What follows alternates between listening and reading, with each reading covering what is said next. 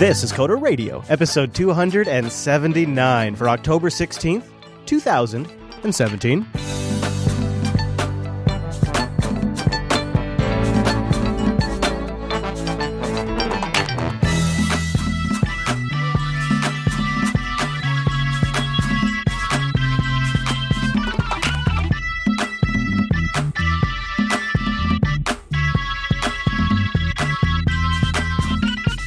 Hi, everyone, and welcome to Coder Radio, Jupiter Broadcasting's weekly talk show taking a pragmatic look at the art and business of software development and related technologies. This episode is brought to you by our two fine sponsors, DigitalOcean and Linux Academy. I'll tell you more about those great sponsors as this here show goes on. My name is Chris, and joining us, I believe now stationed in some sort of bunker, it's our host, Mr. Michael Dominic. Hello, Mike. Guten Tag, Herr Fischer. So we have much to cover this week, Mr. Dominic. Yes. Of course, some topics that I think towards the end of the show I'm just really looking forward to talking about. Let's put it that way. I don't even want to give it away, but we gotta clear the air on a couple of things now. So, are the rumors true? Are you currently stationed in some sort of development compound in the swamps of Florida? Could you clarify the rumors for me? It is a small compound in the swamps of Florida with a sales guy, a developer, and one of the most incompetent high school students I have ever seen in my entire life. So, welcome to the team, buddy. Yeah. Is this the individual making you coffee right now? Well, trying to. We could call it coffee. Okay, I guess. I see. This is part of the problem, isn't it? This is part of the problem. Today's youth just, I don't know. Yeah, no, I understand. I got a few of them myself, and sometimes I like to pretend like I am one. Well, much to talk about, and it appears that there is much to do about Kotlin these days. You and I talked about it, I don't know, what was it? Geez, it seems like just not too long ago, but it must have been closer to Google I.O. back in May. Yeah, it was during I.O. Yeah, and it seems like there has been some, what they like to call traction since then. Yeah, so Kotlin is taking over. It's expected to outstrip Java for Android development very shortly, and it is already more than 50%, or it's already just about 50%, rather. That seems really... Okay, so here's the number. So according to a report by Realm, mobile development platform Realm, the announcement skyrocketed Kotlin's adoption amongst Android developers. The adoption rate for Android apps doubled from May, from 7.4% to 14.7% by the end of September. If the growth continues, Kotlin will reach 51% market share by December 2018. 51%. So that would mean Java would then become, statistically, a minority on the Android platform. Yeah. Seems like that is a lot of typical Silicon Valley projections. Like, people are just going to buy iPads to infinitum, and the Moore's Law is always going to be Moore's Law, and then it turns out we sort of plateau off, and growth sort of stops. Well, I mean, it's a weird projection, right? Because, half of the Gradle dependencies you're going to pull in are going to be Java anyway. So, there's still a whole lot of Java running on these Android devices, even if this is true. Yeah, absolutely. Yeah, good point. And we see this on the Apple side, right? A lot of old-time Objective-C developers, older, angrier, grumpier people like me, are still clinging to their square brackets and using them where possible, but begrudgingly using Swift when they have to. I can't imagine the same thing doesn't exist for the more deep Android folks. I think, too, you got to figure that there is a fair amount of people that are, and this is sort of the supposition of the article, too, that are abandoning ship just because they feel like the future of Java and it's really what it is. It's Oracle and Google's relationship is deteriorating. Yeah, there's some the lawsuits with Oracle and Google. There's some political shenanigans with the Java. I can't remember the name, but it's basically the steering committee writing into Oracle and how that's all going down with the OpenJDK. Yeah. Yep. And so it's clear, they say, Java on Android is dying, the Realm team explains. In fact, 20% of apps built with Java before Google I.O. are now being built with Kotlin. Kotlin may even change how Java is used on the server, too. In short, Android developers without Kotlin skills are at risk of being seen as dinosaurs very soon. That's not even mild. That's That's like kicking you in the gut is what that is right there. Like, hey, Android developer, guess what? You better get scared because the Kotlin monster's coming. I'm sorry. He's trying to push down the pump on the French press with 2 fingers now. Yeah. That's got to get him out of there. Get him out of that this job. Is gold right here. They can't make coffee like that. Jeez. You know what? Don't you remember when like kids used to like know how to make coffee and shine shoes? I made it for my grandparents.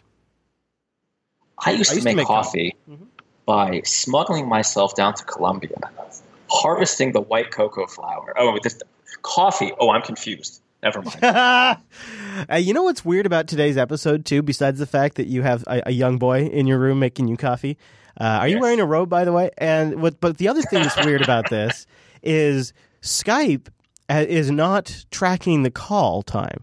This call length right now is 0 minutes and 0 seconds long. So this is a call at a time. This is a weird episode. It's tracking it on my side because I'm on a better operating system than you. Jesus. So listen, this isn't really relevant to the show today, but I've gotten a lot of questions about this, and a lot of people wondered if I'm going to do a special. So I guess it's worth mentioning today that people are really shitting themselves over Crack, the new attack against WPA2 that's been disclosed. The Crack is key reinstallation attack. There you go. And it essentially lets them do all kinds of horrible things against WPA and break it.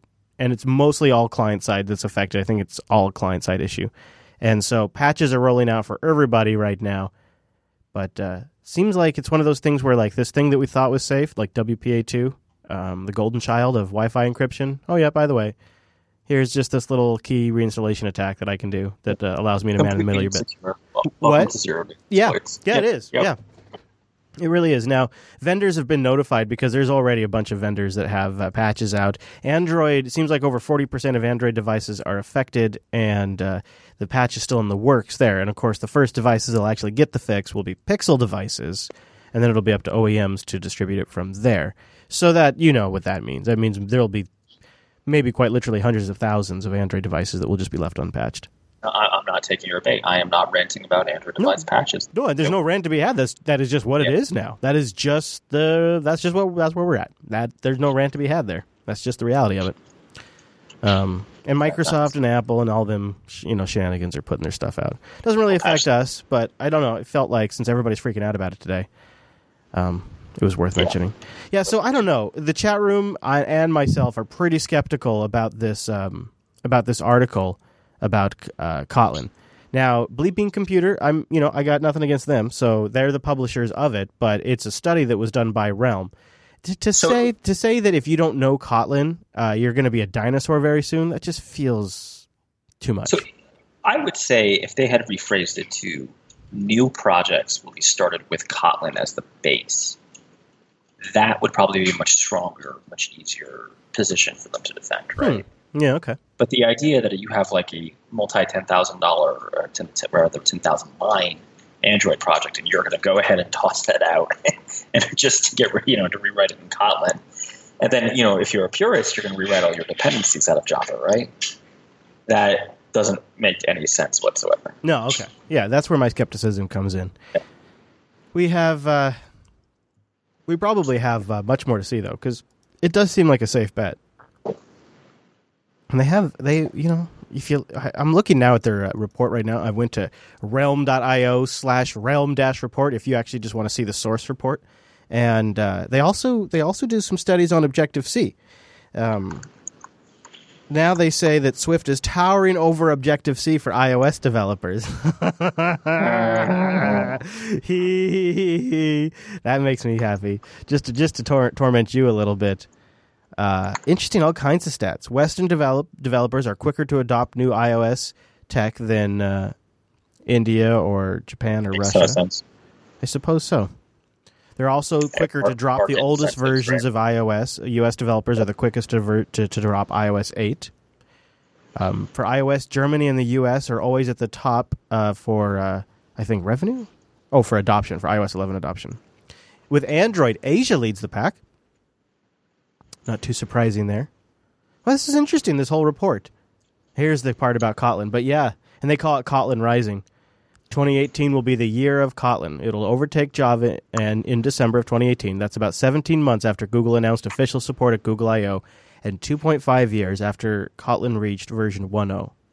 Is it also the year of the Linux desktop? Well, by contrast, here's an interesting comparison note. It only took 14 months after Swift 1.0 release before it hit the same milestone. So it's actually on a slower trajectory than Swift was. So that actually puts it in perspective, doesn't it? It does seem like maybe then it would be possible. So for some reason, I was thinking this was having. I was just thinking this is just some like early adoption rise. But I guess if you've seen the same trend in Swift, even more aggressive, it would stand to reason there would be an equal trend over in Android that might just not be quite as aggressive. So perhaps Realm knows what the hell they're talking about. You can download the whole thing from their site too. Realm.io is where they have it.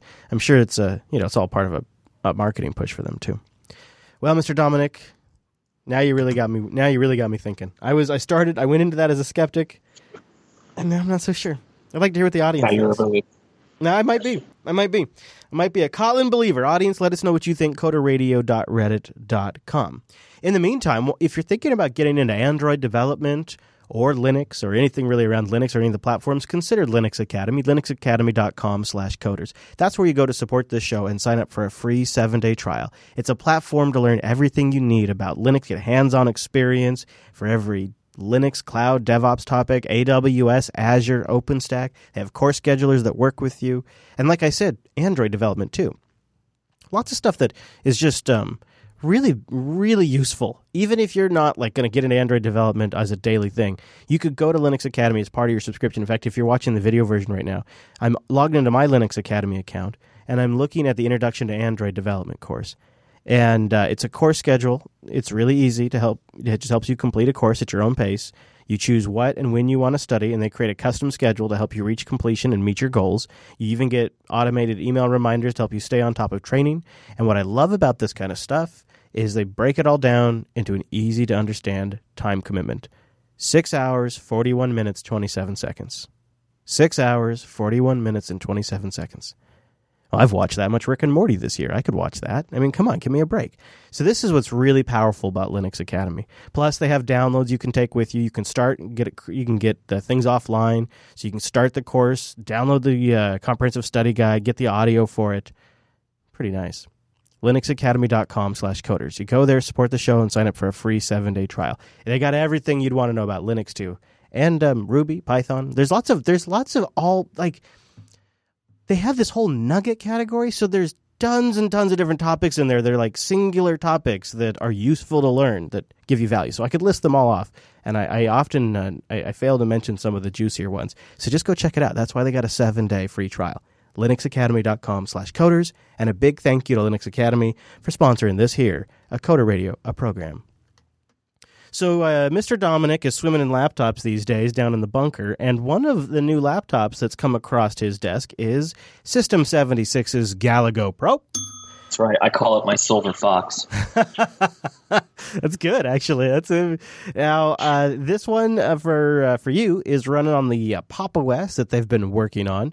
And I imagine you're using it for many little developer thingies and shenanigans over there. So tell me all about it. Give me your thoughts and how it's worked as a work machine. So, it is okay. So we have some comments here on this. It is overall a very nice laptop. Now, I'm going to compare it to two machines, the Lemur, whatever they call it. Lemur, and the 15-inch MacBook Pro I'm currently talking to you on for reasons that I just got an iOS project. In terms of, let's just start right from the top, right? The general power of the machine is great. I have the i7 model, 13-inch chassis, great size, great power. The fan does spin up like a TIE fighter trying to kill Luke Skywalker. Is that a problem for you? Does machine noise bother you? It used to not bother me. But more and more it does. Now, it doesn't bother me to the point of, that it's a deal breaker for the machine. but it does bother me to the point that I notice it. Yeah, and I'll even, on a system with really bad machine noise, I'll find myself altering my usage behavior. So maybe I don't use Chrome, or maybe I don't run the Plasma desktop, or maybe I don't use Compiz on Mate because. Well, you know when it does bother me though. Let me give you a practical case. In the evening, if by the grace of God, my wife has somehow got our son to go to bed, and we're sitting on the couch trying to watch a movie or TV, and I'm trying to do a little bit of work, because we have to keep the volume so low on the TV that the machine noise right there in my lap actually sounds pretty significant. Oh, sure. Yeah. Yeah, unfortunately for my tired and slow and simple brain, I find it to be quite distracting. And it's sort of like it's like a background process that steals like 10 to 15% of my brain CPU, where I keep checking in, oh yeah, the fan. Because I, for my entire life, have been oriented to like listening to my machine, and I have fewer and fewer cues. You know, I used to have a modem, and I used to be able to hear the floppy drive, and I used to be able to hear the hard drive really cracking and searching and grinding it out. And then you could hear the fans, and over time, computers have become these silent boxes, which I do actually appreciate. But then that means the remaining sound that I get out of these machines is like one of the few audible data points I get about how my computer is performing. And what I have found is that a lot of fan noise tends to be very distracting because it makes me think my machine's under a lot of load, even when the fan might be kicking in more aggressively than it needs to. And I found that to be more common with Linux systems that you have 4K screens on. It just seems to be, you got an i7 in there, and you're pushing a 4K display. I don't know if you are, but if you you are, yeah. If you're pushing, I am pushing 4K, but yeah, i7 exactly. Yep, that combo tends to just make it run hot. So the battery life probably isn't so great either then. So yeah, let's do all the negatives first. I think that's fair. The battery life is just like not workable for me in a lot of ways. I'm averaging about 4.5, 5 hours. Yeah, yep. But more on that 4.5. Yeah, it's a particularly small battery in there too, just because of certain design limitations. I think I want to say it's like remarkably low. Actually, you'd be surprised. In fact, I think they're even considering trying to fix that in a future rev. Yeah, I've heard similar things. Having said all of that, there is one other really negative thing. The sound sucks. The speakers? The onboard, they're just terrible. Yeah. I mean, I would say they are actually the worst thing about this machine. Because they don't... You remember MIDI files? Yeah. Everything sounds tinny on them. Oh, yeah. I've tested that. Yeah, I heard that. Yeah, it makes me crazy. So now, granted, I don't think MacBook speakers are particularly good either. And I disagree. I think the MacBook Pro speakers are. Well, they're better. I think they're remarkable. And no, but they're not like I'm thinking for the size of the machine. Sonos, right? Of course, yeah, absolutely. Just for in terms of the thinness of the machine for what you get audio quality wise. In fact, when I was in New York and editing in the hotel room, and Noah was in the hotel room with me, he was blown away at the audio quality of the MacBook Pro 15 speakers. I don't know about the 13. But, even then, you hook up a pair of headphones and the problem's solved, really, for, if you're working for long periods of time. That's kind of nice. So here's the things I like about the Galago Pro myself, though, before I let you go, is you get a lot of power in a small machine. I mean, like you said, you can get an i7, you get a 4K display. It's a 13-inch display, right? So 13.3-inch display. That's pretty competitive, just right there, just those specs on its own. So if you want something super portable, that's really nice. There's a few things that bum me about it, too, just while we're totally not off the negatives. I think it's a little disappointing that you can't charge from the USB-C. That is such a killer feature for me with other machines. And just the way things are going, Yeah, and then it would be nice that if the LTE modem slot was empty, just to was not like dead. Yeah, fill it up. Put a little like a spatula or a little splattle on there, or whatever. You can totally do that, right? You can pop in a card reader there. I think you could put an LTE. It's like for an LTE modem, so you could put like a right. You can. I've said card reader. I'm a transmitter. Yeah, I think you could. If you could get it open and you could get to that spot, I think you probably could. Yeah, you can. I've seen videos on how to do it. That'd be really nice. So I have one neutral thing. The screen is really gorgeous. Yeah. But I almost wish it was a matte screen. Yeah, sure. I feel like that's one strength they gave up from the Lemur. Like the Lemur really had a really nice matte screen. I know it wasn't as high res, and people are quick to say, well, this one's 4K, that one's not. But there's something about matte colors that I kind of miss. I think they're easier on the eyes in terms of I like think because there's less reflection. You know, Right. That's I like the blacks on reflective displays, but I prefer mattes if I'm going to be The matte. in a work environment. Yeah, yeah. So okay, so what about the positives? In terms of working on this thing, actually, So it's writing, gorgeous. I mean, yeah, I've been working on this thing. Right now, so initially for about a month, I would say I was using it full time, and now I'm 50-50 between that and a new 15-inch MacBook Pro because I have a Dragon Knight. And this laptop would actually get comments from people. The System 76, like using it out, stopping at a Starbucks before a meeting or whatever. We got a place here, Crazy Coffee in Plant City that I sometimes go to. Because it's different, and it actually is really portable. And that's almost the biggest shame about the battery life, is that it is a really stunning-looking laptop, but you have to use it in small doses when you're out away from the power source. Okay. Another positive I found really, really good, I mean, I meant that to be positive, is the keyboard is, I think, better than the MacBook keyboards right now. And I think it's far better than the Lamar keyboards right now. Yeah, okay. Yeah. How much RAM did you put in yours? I went with 16 gigs. Okay. So that was my next thing. And it's upgradable, right? I think it's upgradable up to 32. Yeah. It is a powerful machine that basically I have not hit any kind of usage limitation whatsoever. Yeah, I feel like we are getting there with these. Like, I just reviewed the Librem 15, and I had that same takeaway. It's like, I can't really... I can encode video. I can build software. There are moments where I can really punish this thing. But for day-to-day use, I could just see using this thing for years with the amount of power it has. I don't know if I would, could see I could see myself using this for a long time. I mean, I have the habit of now, if I hire people who don't want to use their own beautiful little MacBooks, I'm passing them down laptops, right? So if money was no object, so say a client came to you and said, "All right, Mr. Dominic, you get up to $10,000 in a computer hardware budget. Why would you buy this over a MacBook Pro?"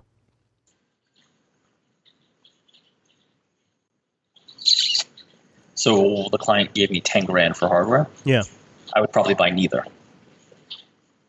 If that was the case, right? Well, I was just asking specifically between those two because that's what you were comparing it to. I was going to also ask you like the XPS 13 or a Lenovo, but I'm just trying to see where this fits in. At that number, I wouldn't even buy a laptop. But I was just trying to take money out of the equation for you.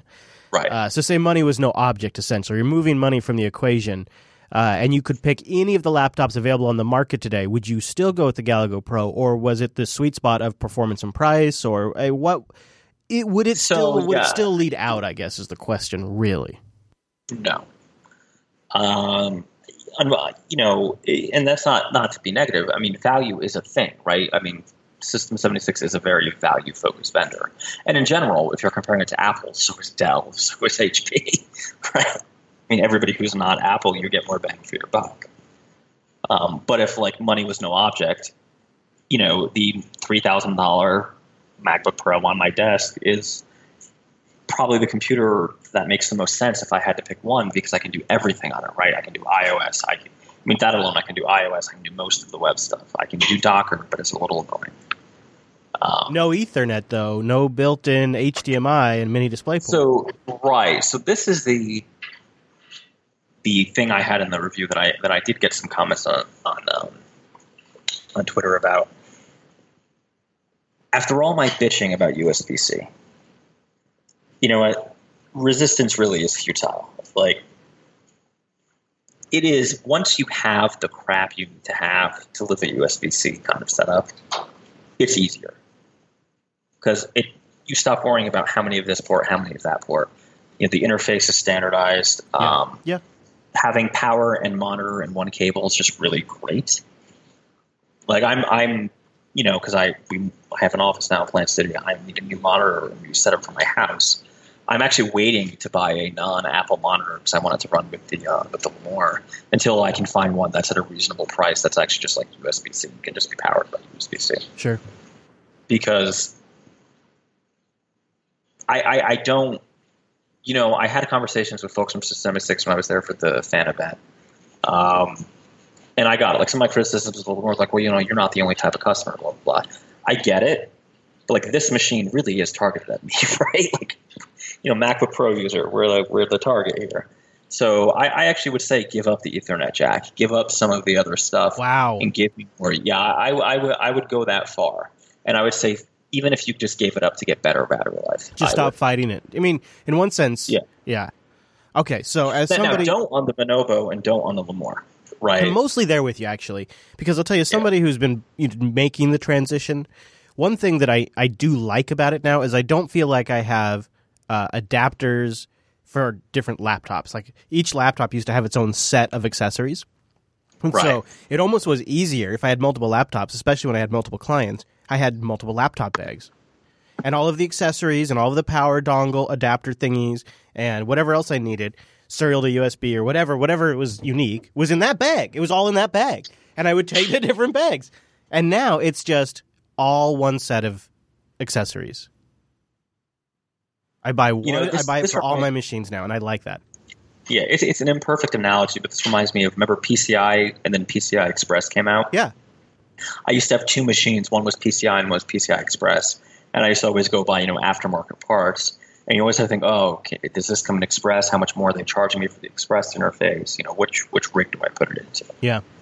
And I think we'll get there, right? At this point, I don't, the Google Pixel is now USB-C, right? At this point, I think the market is going to, kicking and screaming, drag everybody else to USB-C. Did you see that Marco made a post about USB-C that's gotten some attention? I did not, no. Oh, boy. Yeah, he calls it the impossible dream of USB-C. I'll put a link to it in the show notes. He says, I love the idea of USB-C, one port and one cable that can replace all other ports. It sounds so straightforward and unified, but in practice it's not even close. And then he goes through and he builds a pretty good case against USB-C. Because he points out... There are problems, right? The crux of it is... we're thinking about this real quick. The crux of it is, by the time we get USB-C with Thunderbolt, USB-C with power, and which way charges what, and which laptops have USB... Like, your Galago there has, I think, like a USB-C with two Thunderbolt port lanes, just like the MacBook Pro 13, where my Dell laptops here and my MacBook have USB-C with Thunderbolt with 4 PCI lanes. Right, and my 15-inch MacBook here has, same thing. And it's inconsistent, and there's not like a proper labeling to tell you what cables can support what. And what his core point is, by the time we get there and everything's sort of caught up, it's going to be time for a new connector that's maybe thinner or smaller or uses a different standard. There's already talk about USB-D. And, so I don't know. I could just see... This is a problem of having such a weak standards body, right? Of having this USB standard not be rigorously enforced. But I do kind of feel like the consumers could help in a way. Like if... Consumers don't know, right? They think USB is USB. People didn't get USB 3 from regular USB. I guess I mean us. If consumers like us start buying machines and accessories that... And I don't know. It seems like maybe then the industry would be motivated by sales. Now you're limited to like Macs, high-end Macs. Essentially where we have it now. Where you have it, right. So all things considered, the fan noise and the battery life, not a deal breaker for you on the Galago. Not a deal breaker. What I would say is this is definitely, if you're in the market for a Linux laptop, take a look. However, I have a feeling next year's model, if they continue this line, will probably address most, if not all, of these problems. Why don't you just use your iPad Pro for all this stuff? If I were you, that's what I would be doing. I would just say, screw it. I'm done with a laptop for a bit. I'm just going to use my iPad. That's it's a huge-ass screen. It's a 12-inch screen on that thing. You know what? It just wouldn't work. Why? I can't run Bash. I can't run Docker. Okay. Well, okay, fair. I mean, that's true. You could remote desktop into like a instance. But if you're doing that kind of stuff. I meant like in bed. Build a Hackintosh, right? I was thinking like when you're at home in bed or you're at home just banging something out like in a text editor. When you mentioned the noise problem when you were watching TV, that was really the use case I had in mind is why wouldn't you just use your iPad Pro and just leave the Galago plugged in somewhere? Well, because the typing experience on an iPad Pro is terrible, even with the case. Yeah, right? okay. Yep. Yeah, and the Galago Pro does, like, System 76 has been working a long time to get their keyboards right, and yeah, I think a lot of that work has come to fruition in the Galago Pro. Yeah, I think they've done a really good job with the keyboard. Yeah, I did. That was my impression too. It was a good keyboard, pretty good trackpad, lots of good I/O overall, but it did feel like a Rev 1 product to me to a degree, with the fans and with the USB-C not charging, and the SIM port and the battery life. It felt like they were essentially entering into a new category, laptops for developers, and this was their first take on it. And if you're okay with a first take, because at the end of the day, it's still powerful as hell. It's still got a gorgeous screen, and it's got a good keyboard, right? So some of the essentials, depending on what is important to you, it's there. For me, for this generation, I'm sticking with my XPS 13. I already had one, so that's going to be my machine in this category for now. But I would definitely be willing to consider the next iteration of this, which I think will be a lot more competitive with the XPS 13. Yeah, and I think competition will make this market better. Yeah. And it's good to see System 76 in it.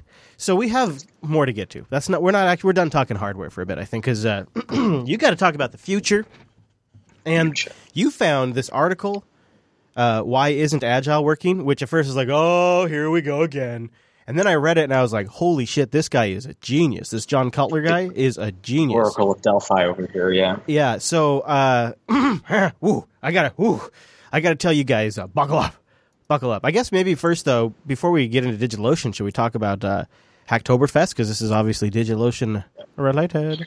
Yeah, so if you want to do some open source and you want a free t-shirt from DO, go to their hacktoberfest.digitalocean.com, and you can contribute to any open source project. I think you need to show, I think it's like 3 commits or something, and they will literally mail you a t-shirt. Yeah.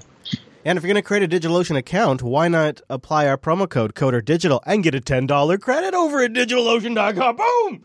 And they're a sponsor of ours, of course, and by doing that, you support the show. DigitalOcean.com. Use the promo code CODERDIGITAL. It's one word after you create your account. They have SSDs for all the systems you'll deploy. You can get started in seconds, and they have data centers all over the world. They have a beautiful interface. It's so beautiful. My whole body shook. It's beautiful. It's really good. I say it with a passion of someone who struggled with the worst interfaces ever.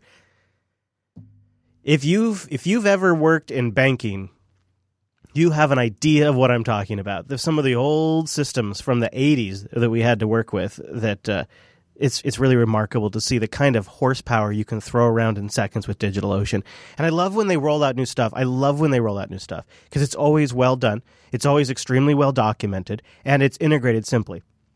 And the API is always updated to take advantage of it. Right now I'm talking about object storage. This is DigitalOcean's new Cadillac service. They call it Spaces. It's beautiful, simple, reliable object storage. And you can get a 2-month free trial over at DigitalOcean. So there's a lot going on. They got Hacktoberfest. Of course, they just got the great service, and then now Spaces. So go over to DigitalOcean.com, create your account, and then apply our promo code, CODERDIGITAL. Then you just get a $10 credit, too. You can try out Spaces for 2 months. It's remarkable. You can create a space in an instant. It's scalable. It's available as a standalone service if you just want to, I don't know, throw a link around. You know, if you're looking for something to just publicly send a file to somebody and you want it to expire, it's great for that.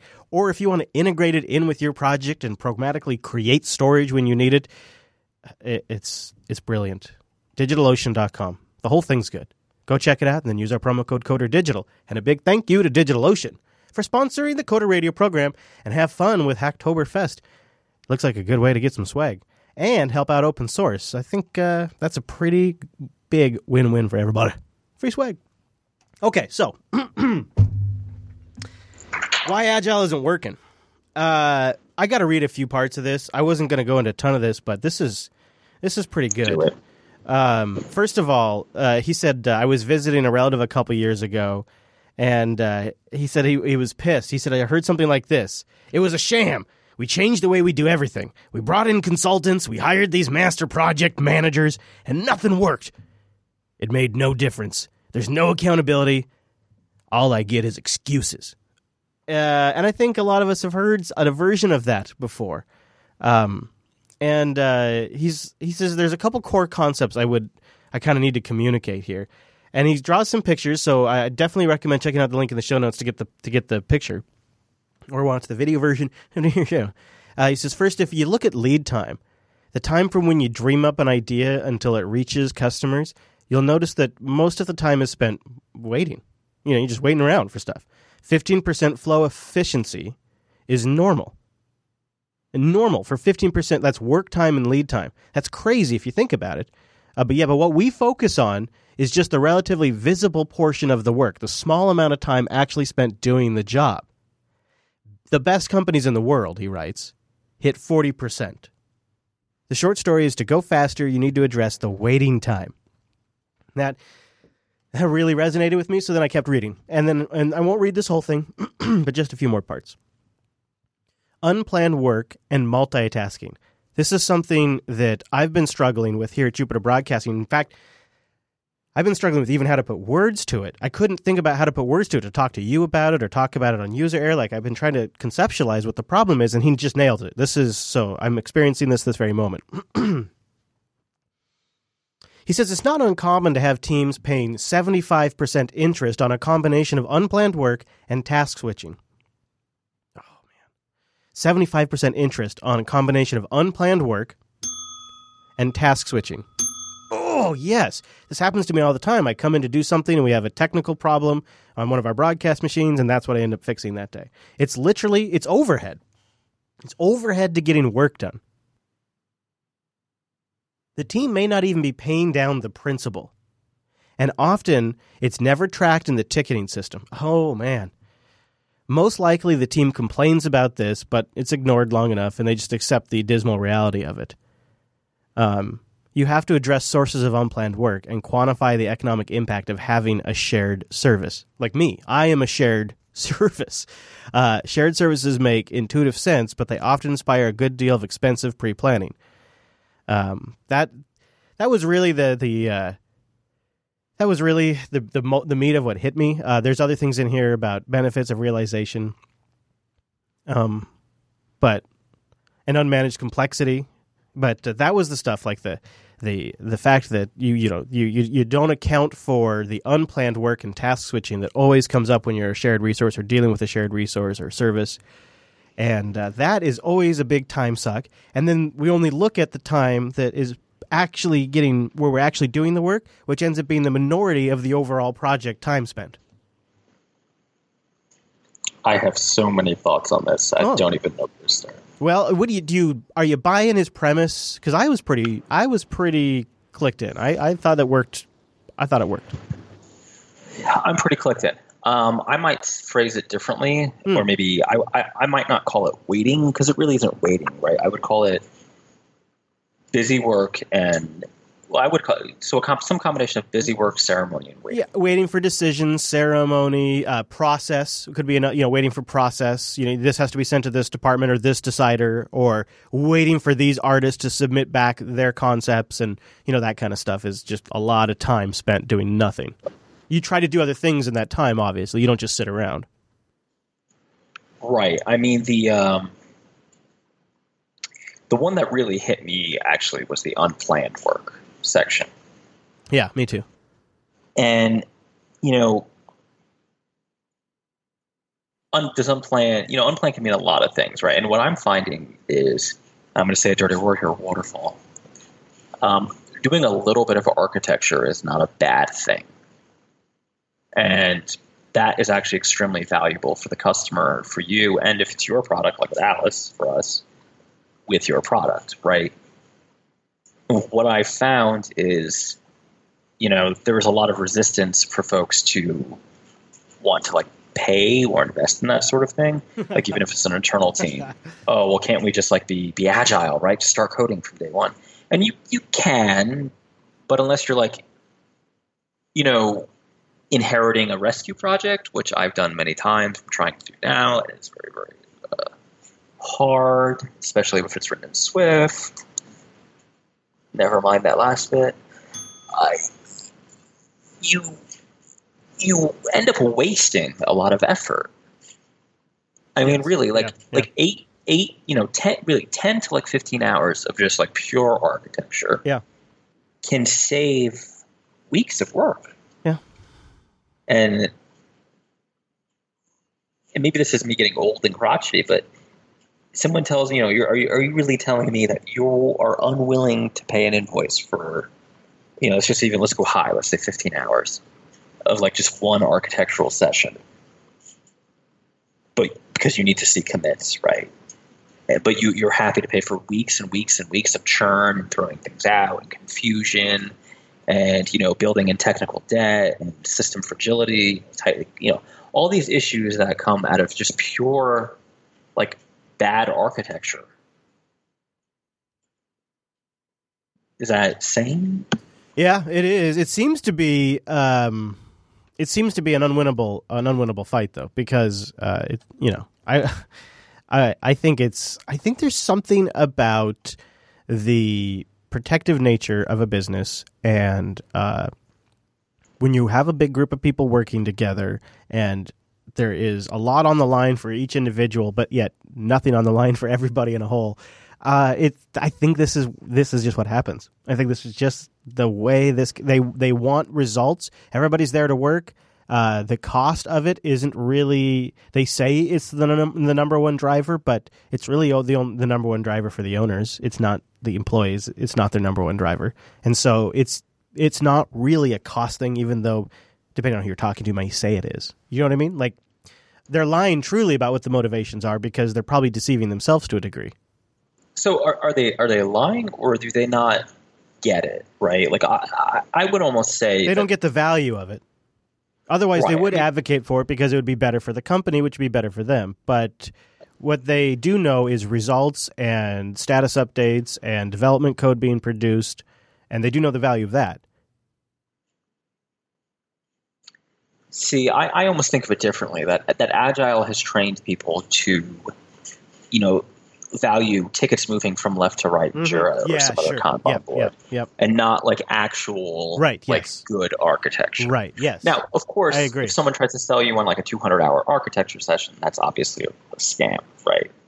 But, a day of architecture seems like super reasonable to me. Mm-hmm. Of course, it is. It just does. Yeah, of course. And, I mean, let's just jump into another thing, like the small, medium, large, right? Number 3 on his list here. Okay, so the amount of work has no bearing on the time to completion is his assertion.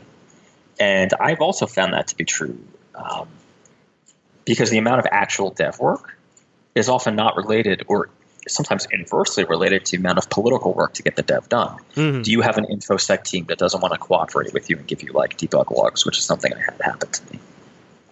So then you're like poking in the dark to try to find a bug that a simple, stack trace would probably point out in an hour or less. So you're proposing that larger projects take no longer to complete than smaller projects? So I'm talking tasks, right? Individual tasks. What I am saying is what he is proposing actually is that there is not necessarily a linear correlation between the size of the dev task and the amount of time it takes to accomplish that task. Okay. And what I would say is that that has very recently been my experience, because politics can get in the way. Yeah. Right. Yeah. And politics could be a lot of different things too. Politics can be like there's different departments within the business that they feel that their department needs to be better represented, et cetera. I had a project very much like that, where there was a process of working out which divisions deserve the most time and work, and it was 6 weeks of me attending meetings while they hashed that out with no work getting done. 6 weeks of meetings. Yeah. I mean, I could tell you horror stories. I mean, which I don't even want to go into it in too much detail, but I very recently had one that was unbelievable. So, a lot of this rings true. I mean, unmanaged complexity is one I would actually question a little bit, because what does that really mean, right?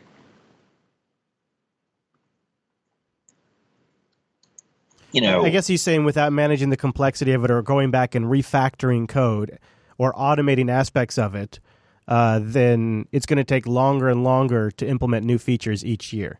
So even if your team remains the same size, having to go from 3 days to 6 weeks is not unheard of.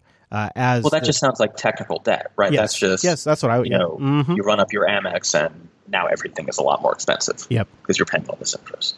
Yeah. And I think the key here, although this is where I diverge, he has his bullet point to be agile. And you spend a good deal of money and energy on, doing the work that matters, automation, changing management culture, adjusting on how you fund an initiative, allocating resources, mapping value streams, and a look at shared services. I would actually say that order is not quite right. Okay. I would put automation, particularly deployment automation, at the top, because I've seen so many agile projects fall apart because there's like one dude who's like the deployment wizard. Yes, right? And then he's gone or something. Right. And it's December. Wife has a baby. That was what happened to us. Wife had a baby, gone for a couple of weeks. And now the business stakeholders have invested, whatever they've invested, and they can't get it deployed to production. Meanwhile, the PM on the vendor side is like, yo, we need to keep pushing this. Let's keep doing more work. Yep, and they're like, yeah. I mean, we've all been there, right? Yep. And of course, but then when you go back and say, listen, if we automate this deployment, if we bring in Docker, or we bring in Jenkins, or whatever it's going to be, people immediately cringe and say, well, we don't really want to automate the deployment. We really do want like direct database access. We don't want to go through your application level interface. Or actually, so you would be able to deploy without like consent? We don't know. This is where it's particularly hard for a consultant or a contractor, because in an IT department, you would just sort of do this stuff in the background. Like you would just sort of, we'll build it so it, our process is using automated deployment. They tell us to do it, and we use that system.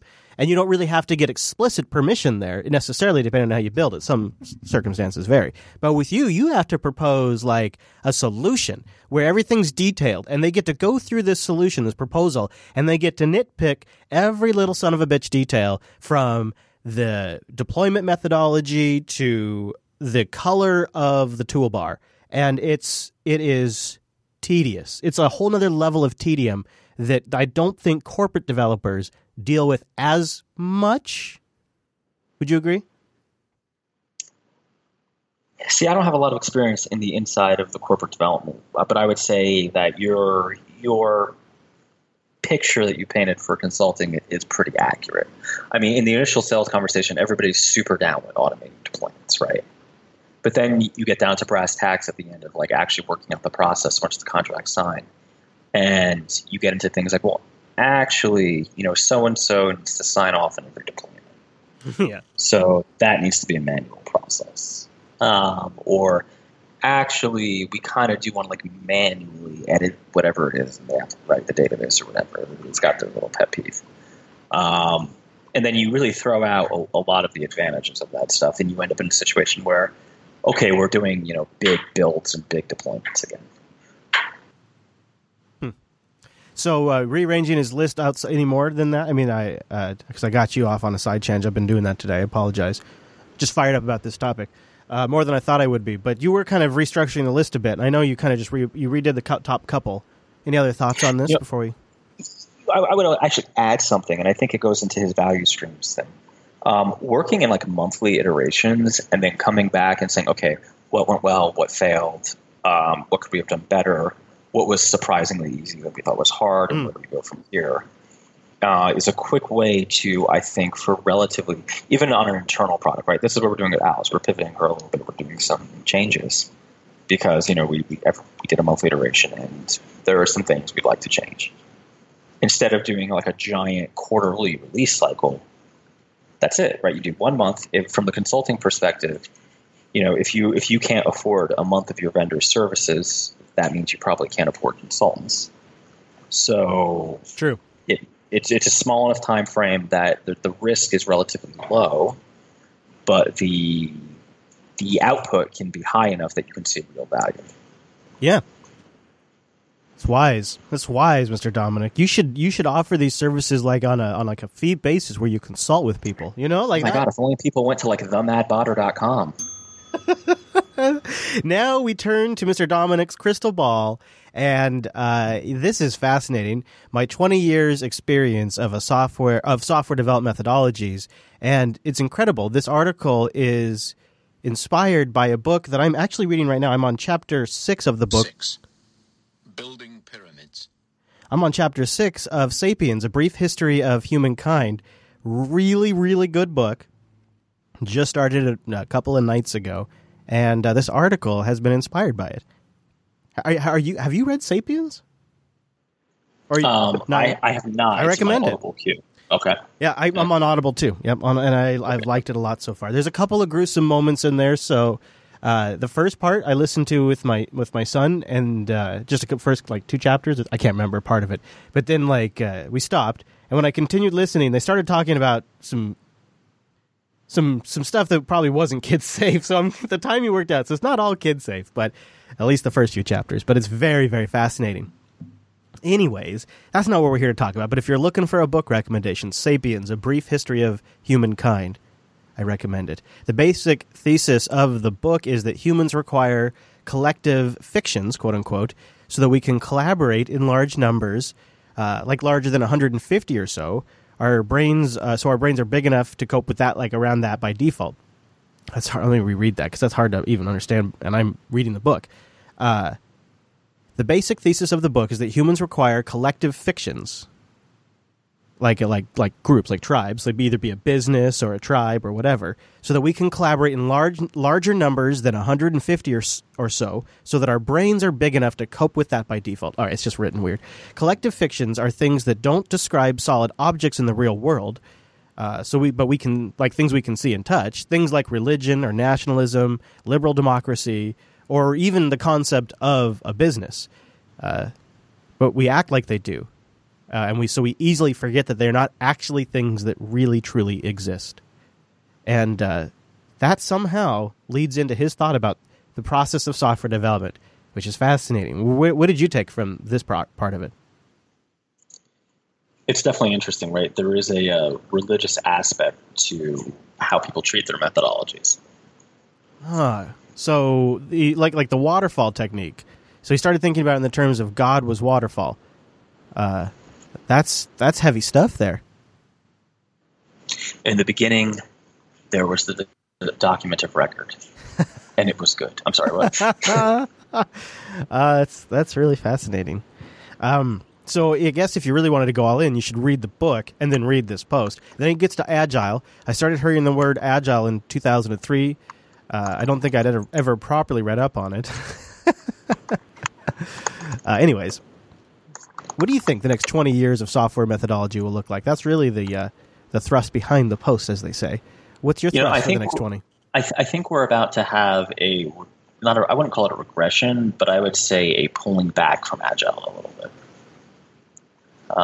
Or a correction, maybe. I think Agile's actually gone insane. Yeah, okay. It's not Agile. It's not Agile. What did that guy say? Don't blame Agile. Agile is worthless unless it serves a catalyst for continuous improvement. So there you go. There you go. Yeah, I mean, I do think, though, as automation sweeps through the rest of the economy, we're going to see a lot of it in development. And I think the areas that it's going to hit, just like it is in the rest of the economy, are going to be the lower, I would say lower value to cost ratio stuff. So automated QA, right? We're already seeing a lot of automated testing. I think we're going to see a lot more sophisticated automated design QA, matching the color, text curves and things. Yeah, I like that. Hey, Mr. Dominic, speaking of continuous improvement, anything new over there at themadbotter.com? Anything going on? Any stories? We're going to have some stuff pretty new in, I would say, about a week. Ooh, look at you teasing. Well, good. That's good. That's good. I try to follow you on Twitter, but I don't even know what's going on with your Twitter feed anymore. It's a mess. So I just figured I'd just ask you on the show because that thing, I know it. That Twitter feed of yours, it's active. We got to talk about that. Maybe we'll do that in the future. We got to talk. We got to have some sort of bot that runs it during the day. We got to have some sort of Twitter therapy, you and I, because it's no good. It's no good. It's no good. Was there anything else you want to mention this week, Mr. Dominic? Anywhere you want to send people, etc.? Nope. Go to themadbotter.com and follow me at Dumanuko on Twitter. Magic, right there. Concise. Did you ever end up getting that coffee? I mean, it is the end of the show now. I never heard you. I don't know. Doesn't look good. Go follow me. I'm at Chris Elias. Follow the network at Jupiter Signal. Find out when we're live at jupiterbroadcasting.com/calendar. And get in the discussion on the Reddit at coderradio.reddit.com. We often check that right before the show, so it's a good way to slip in a little feedback. We always appreciate that. And also, go check out the rest of the great shows on the network, like Linux Action News and User Air, where Mr. Dominic is guested from time to time over at jupiterbroadcasting.com. All right. Thank you so much for joining us, and we'll see you right back here next week.